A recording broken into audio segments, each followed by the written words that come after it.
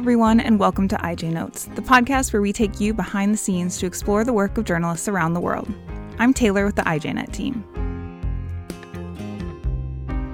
In this episode, I interview Dean Yates, a longtime journalist whose struggle with post-traumatic stress disorder, or PTSD, led him to become an advocate for journalists' mental health. For more than 20 years, Dean worked in the Middle East and Southeast Asia as a journalist and bureau chief for Reuters. He covered war and tragedy on numerous occasions, and since then has been outspoken about the way his experience impacted his mental health. After an absence from Reuters, he returned in 2017 as a journalist mental health and well-being advocate. He held the role until January 2020. He continues to speak out about the need to take mental health seriously in an industry that's challenging, dangerous, and oftentimes nonstop. Now take a listen to our candid and challenging conversation.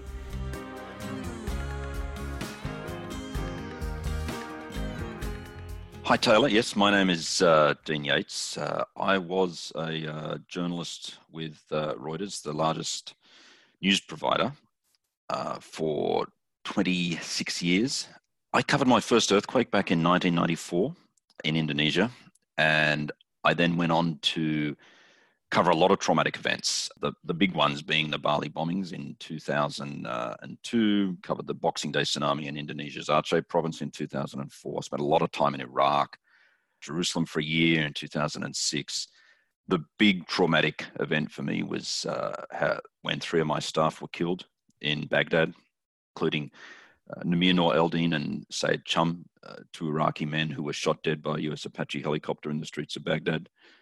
That was an event that was a lot of people will know about because it was footage that was released by WikiLeaks in 2010. That footage has been seen by millions of people around the world. Cut a long story short, all of these events caught up with me. And in 2016, I was diagnosed with post-traumatic stress disorder and ended up in a psych ward because I became suicidal. In all, I had 3 admissions to a psychiatric ward over 3 years in Melbourne. To treat my PTSD. There was a lot of moral injury mixed up in that as well, which was all related to the deaths of my staff. What I could have done that may have protected them. I found that in that psych ward, I met a lot of veterans. I met a lot of police, paramedics, and what I found in there was that all of these people had been abandoned by their employers. They had lost their identity. They had basically lost everything. And I just felt that I could do something to raise awareness about PTSD in particular, mental health in general, as a journalist, right? You know, we're communicators. So I just thought I could do something to raise awareness. I could just use the skills that I had and try and tell their story and try and bring some attention to these issues. And then several months later, Reuters published a special report on my own struggle with PTSD. And that this was the end of 2016, and there was a lot of positive reaction to that. And I was inundated with messages from around the world by people from all walks of life, but a lot of journalists, both from within Reuters and from outside Reuters. And I had no idea that so many journalists were suffering, from trauma, that they were suffering from the things they'd seen, the things they'd witnessed, the dilemmas that they had faced as journalists in the field, for example, the personal traumas they'd gone through, and the fact that they'd felt they could never talk about this stuff with their bosses. And so I just thought, I have got to speak up about this sort of thing. And that for me was, and has been, the motivation, inspiration for what I then did later at Reuters and for what I do now. Yeah. First of all, the story you have is just incredible, the number of challenges. But I think what really stands out is just that you speaking out about your own struggle with mental health gave people permission to speak out, which it seems like in journalism, people normally don't. And what would you say to that? Like, what about journalism as an industry kind of leads people to keep these stories and these struggles to themselves? Well, it's a macho industry, right? And it has been for a long, long time. And the way we used to share stories was in a bar by drinking heavily. I never used to do this, but a lot of my colleagues took drugs. Those memories would be buried that way. They would be dealt with that way. But it was also seen as an industry where you had to show toughness, because that was how you got sent back on those assignments, right? And you wanted to show that you were ready for the next assignment. You wanted to show that you could do back-to-back assignments in places like Iraq, or for people of, so I'm 51, but so maybe people who are a bit older than me, they could do those assignments in the Balkans or in Africa or wherever it was that things were dangerous. And this was an image that it was the same for everyone, whether you were old, young, no matter what your gender was. It was just something that journalists were very, very late to acknowledge, that the trauma we experienced was something that could affect our mental health. Very, very late to do so. When I took on the mental health role at Reuters in early 2017, I first started writing a couple of blogs about my PTSD.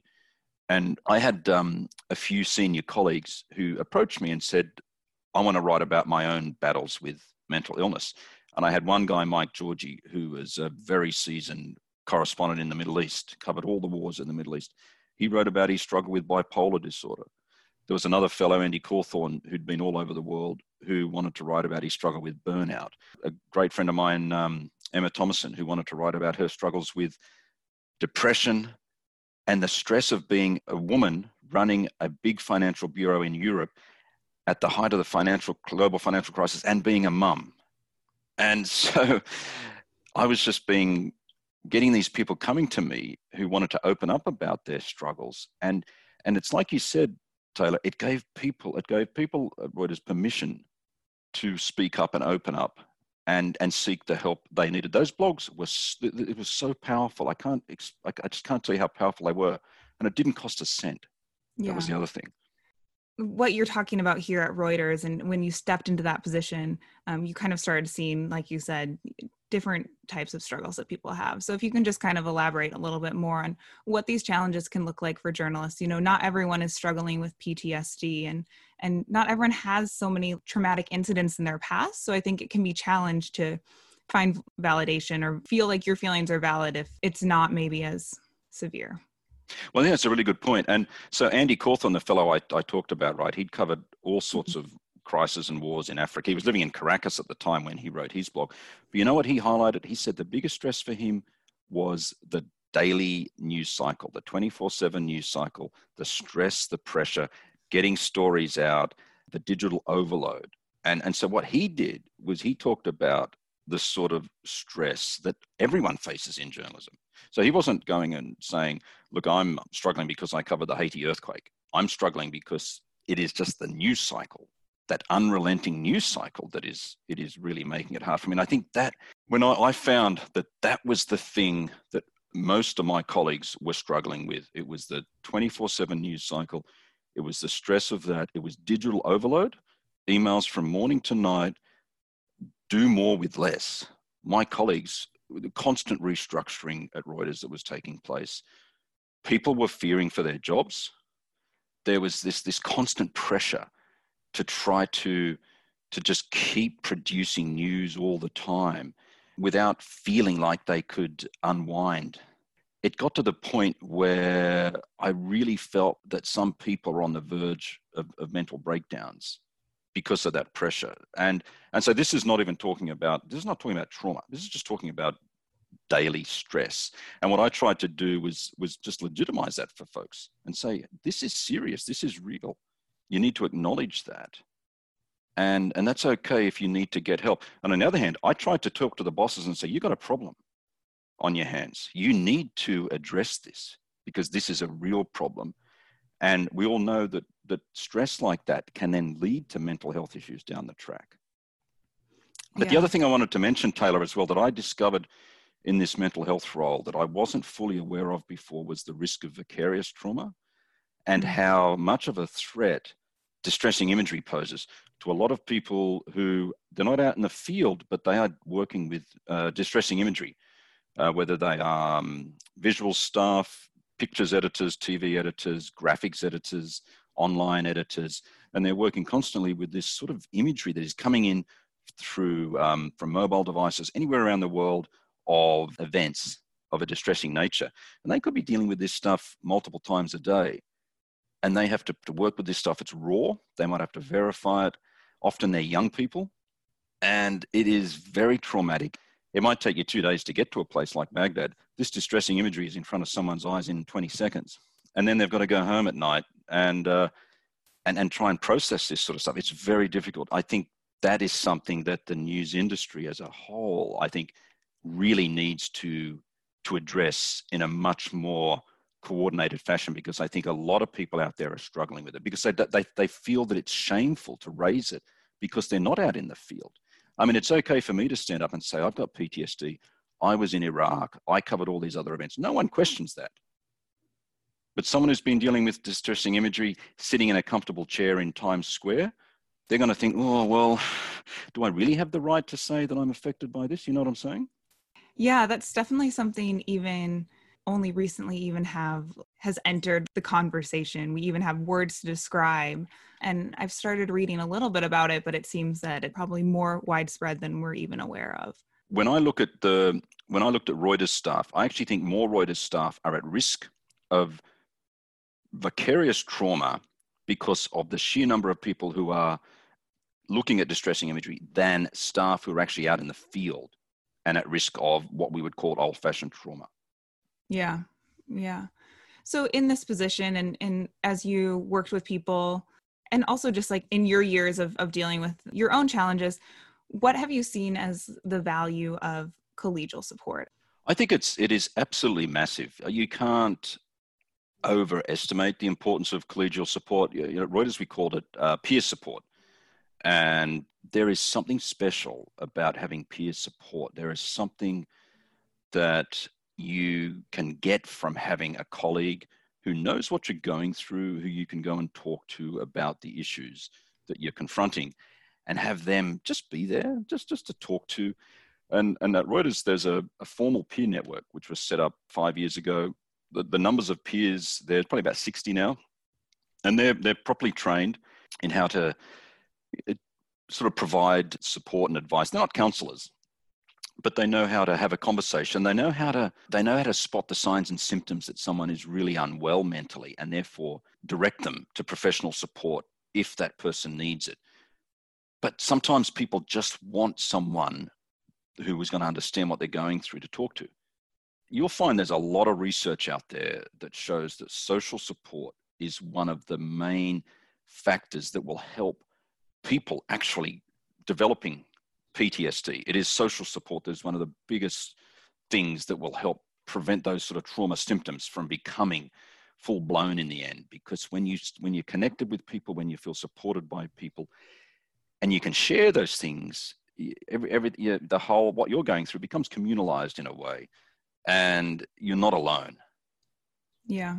So it's really critical to have that sort of collegial support, and I think any news organization that's not doing it needs to do it. You'll find that there are people who will do it because they're good people, right? They'll just do it. They'll support their colleagues. But every news organization, I think, should do it formally as well. But then what role do newsroom leadership play in these conversations? Well, this is where I think it's the role of newsroom leaders is absolutely essential to the good mental health of a news organization. And no news organization is going to function properly without its leaders taking the lead on this. And I don't think at Reuters or at other news organizations that they've got the priorities right on this.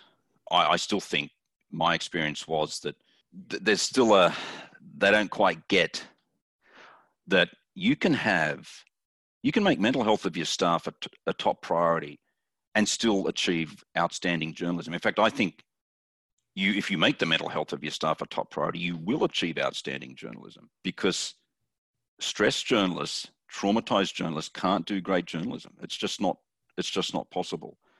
But I always got the sense that when I was at Reuters with this mental health role, the things that I was trying to do was always, for some people in senior management, it was always a low priority. It was like, oh, here comes this guy again, pestering us about this. I actually don't think they felt comfortable with my mental health role or me in it. I could be pushy, I could be impatient. In the end, I was actually probably hostile because we weren't doing enough of what I felt we should have been doing. But given the amount of stress that Reuters journalists were under, given the amount of pressure they were under, I just think it was a moral imperative to put their mental health first. And I actually don't think that was being done. And so it comes down to doing what is right for your staff, especially when you know the sort of stress and pressure that you are putting them under, especially when you know that you are exposing them to trauma, be that in the field or in the newsroom via distressing imagery. You can't just close your eyes and pretend that they're working in a field that is safe, right? Journalism is not a safe occupation. And so you need to go above and beyond to ensure that the mental health of all your staff is looked after. It needs to be given the same priority as the physical safety of journalists, whether they're in a war zone or whether they're out on the streets of American cities right now covering the protests as part of this uprising, if you like, against police brutality. Right. Yeah. And so what would that look like if you had the ideal newsroom leadership? How would they handle these questions, and what would happen in an ideal situation?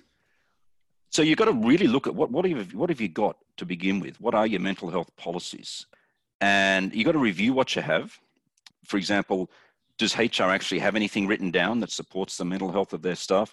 In the 3 years I was at Reuters, I couldn't get HR to create a single word to support the mental health of our staff. You have to have passionate people responsible for the mental health of newsrooms who actually sit on the leadership of the news organization. You need to have strategies. You need to have a strategy that is agreed by the leadership and then implemented.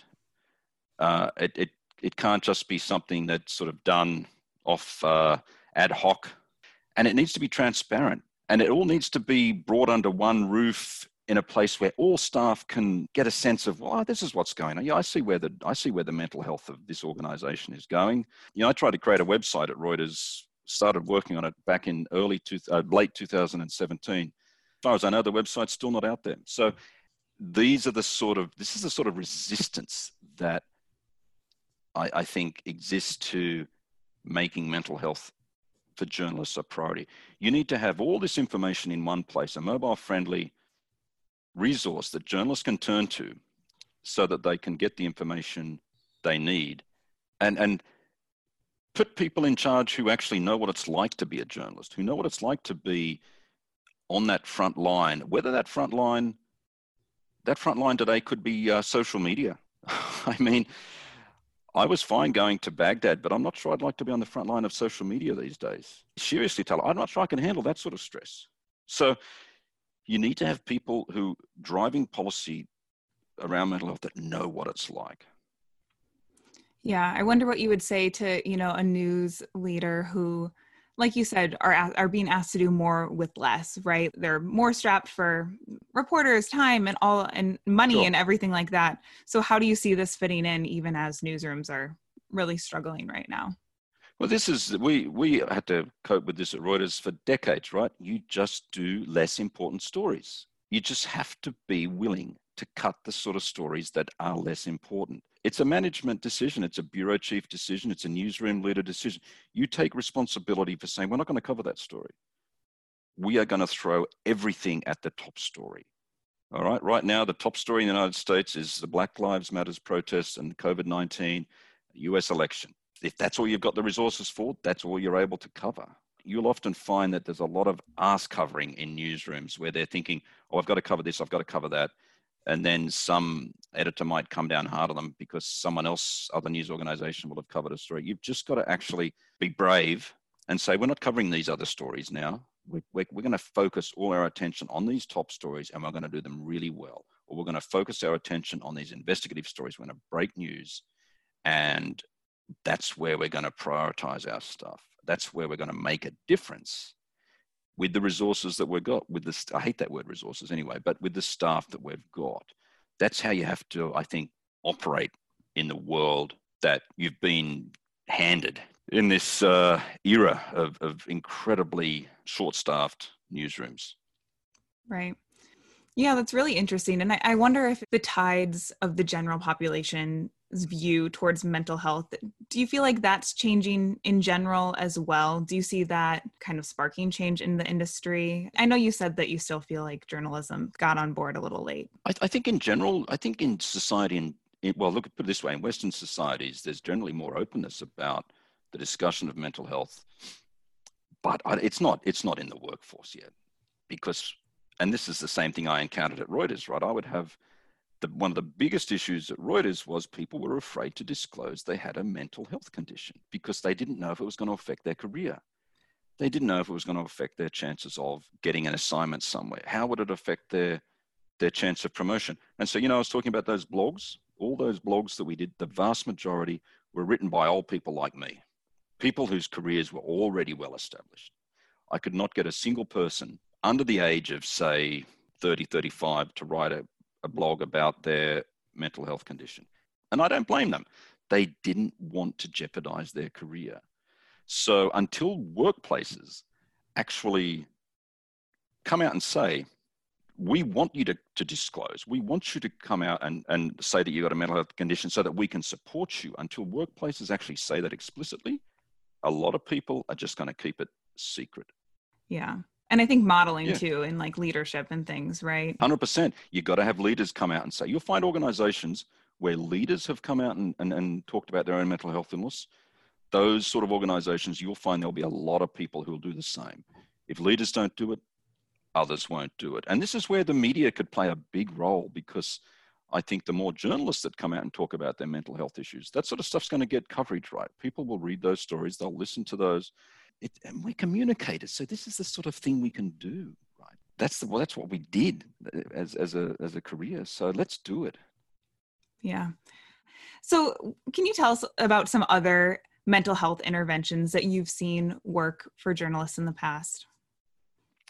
I think one of the most effective interventions, certainly that we had at Reuters, there is a fantastic counseling service that has been there for a long time, and it's a trauma support and counseling service, 24/7, available to all staff and stringers, and it has meant that anyone who is going through any mental health issue can get help very quickly. And I used it at one point when I was in Baghdad. I know a lot of my ex-colleagues used it. A lot of them found it really helpful. It's meant that the professional support has been there when folks have needed it. I think journalists we can be pretty skeptical people, right? And we will often say, well, how can these people actually help us? And I was the same. After I'd covered the Aceh tsunami, one of my editors ordered me to go and see a psychologist. And I said, how can this person, how could they help me? I was really skeptical. It was a bit stupid of me, really, but these people can help, and they can help by just getting you to talk about your experiences. I think that's been a really wonderful initiative that Reuters has had. And I worry that it's not available to a lot of journalists, though, especially freelancers, because how do they pay for this sort of service? I guess in terms of other interventions, the other thing that we did, which I thought was quite effective, was resilience training at Reuters over a couple of years. And this was an evidence-based program that had come out of Australia that called Raw Mind Coach, which was affiliated with some of Australia's best think tanks here. And it was basically an online training program that built resilience. The idea being that, the way I see resilience is it's something that it helps you adapt everything that life throws at you.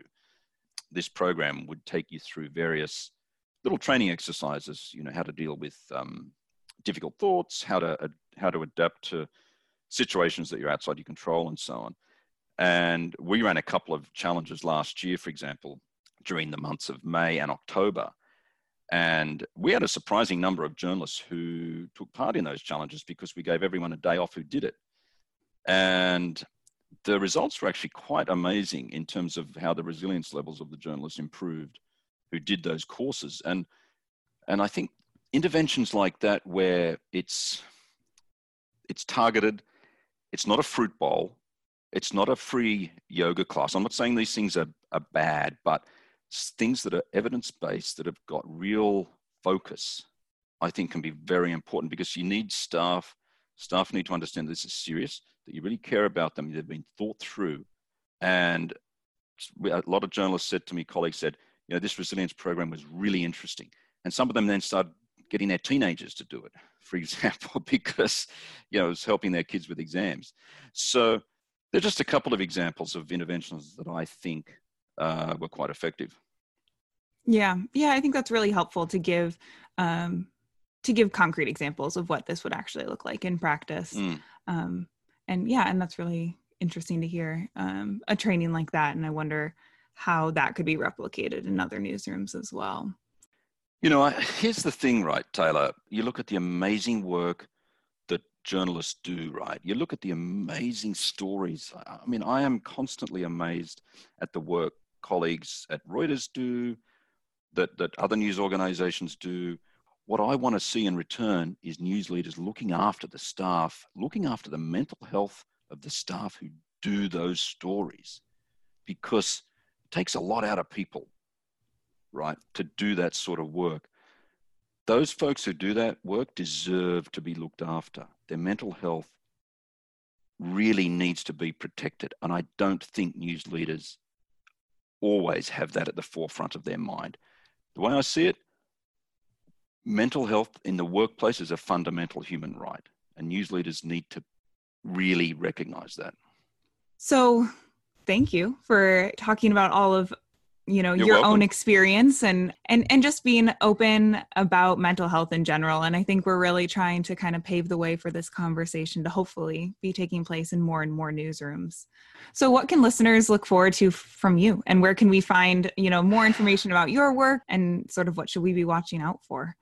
So I'm writing a memoir at the moment about the journey that myself and my family have taken through trauma, PTSD, moral injury, psych ward admissions. It's a story about struggle, but it's also a story about love, and a story about how my family is still together despite everything that this trauma threw at us. And I found enormous meaning in life now, and it's about my wonderful wife who has stuck by me. And I hope that the central message that comes out of this memoir will be one of hope. Yeah. And where can we find you on the internet so we can keep up to date on, you just have to just type me in LinkedIn or Facebook. I'm working on a website, but I'm not making much progress on that at the moment. Yeah. All right.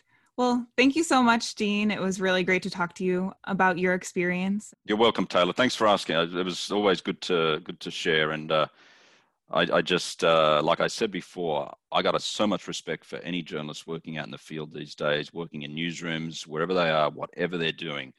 And I just, my final message would be to any journalist out there. It's a tough business. It's rewarding, and it's a calling for so many people. And if you get help if you think you need it, don't think that just because you're not in a war zone or you're not covering some humanitarian crisis doesn't mean you can't put your hand up and get help.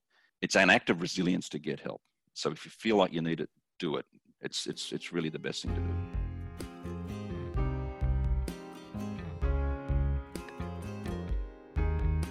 Thank you so much to Dean for speaking to us and for the work he does on behalf of other journalists. If you like listening, you'll be happy to know that there's more where that came from. This is the second episode in our series on journalism and mental health. In the first episode, former IJNet intern Katya spoke with Anna Mortimer, a journalist, therapist, and co-founder of The Minefield, which connects international development workers and journalists with licensed therapists. You can find it anywhere else you can find IJ Notes. Follow IJNet on Twitter, Facebook, and Instagram to be the first to know when we release the next episode of IJ Notes. And check out our website, ijnet.org, for more resources on mental health and journalism. If there's anything we can do to support your work, please reach out to us. And until next time, stay safe and take care of yourselves.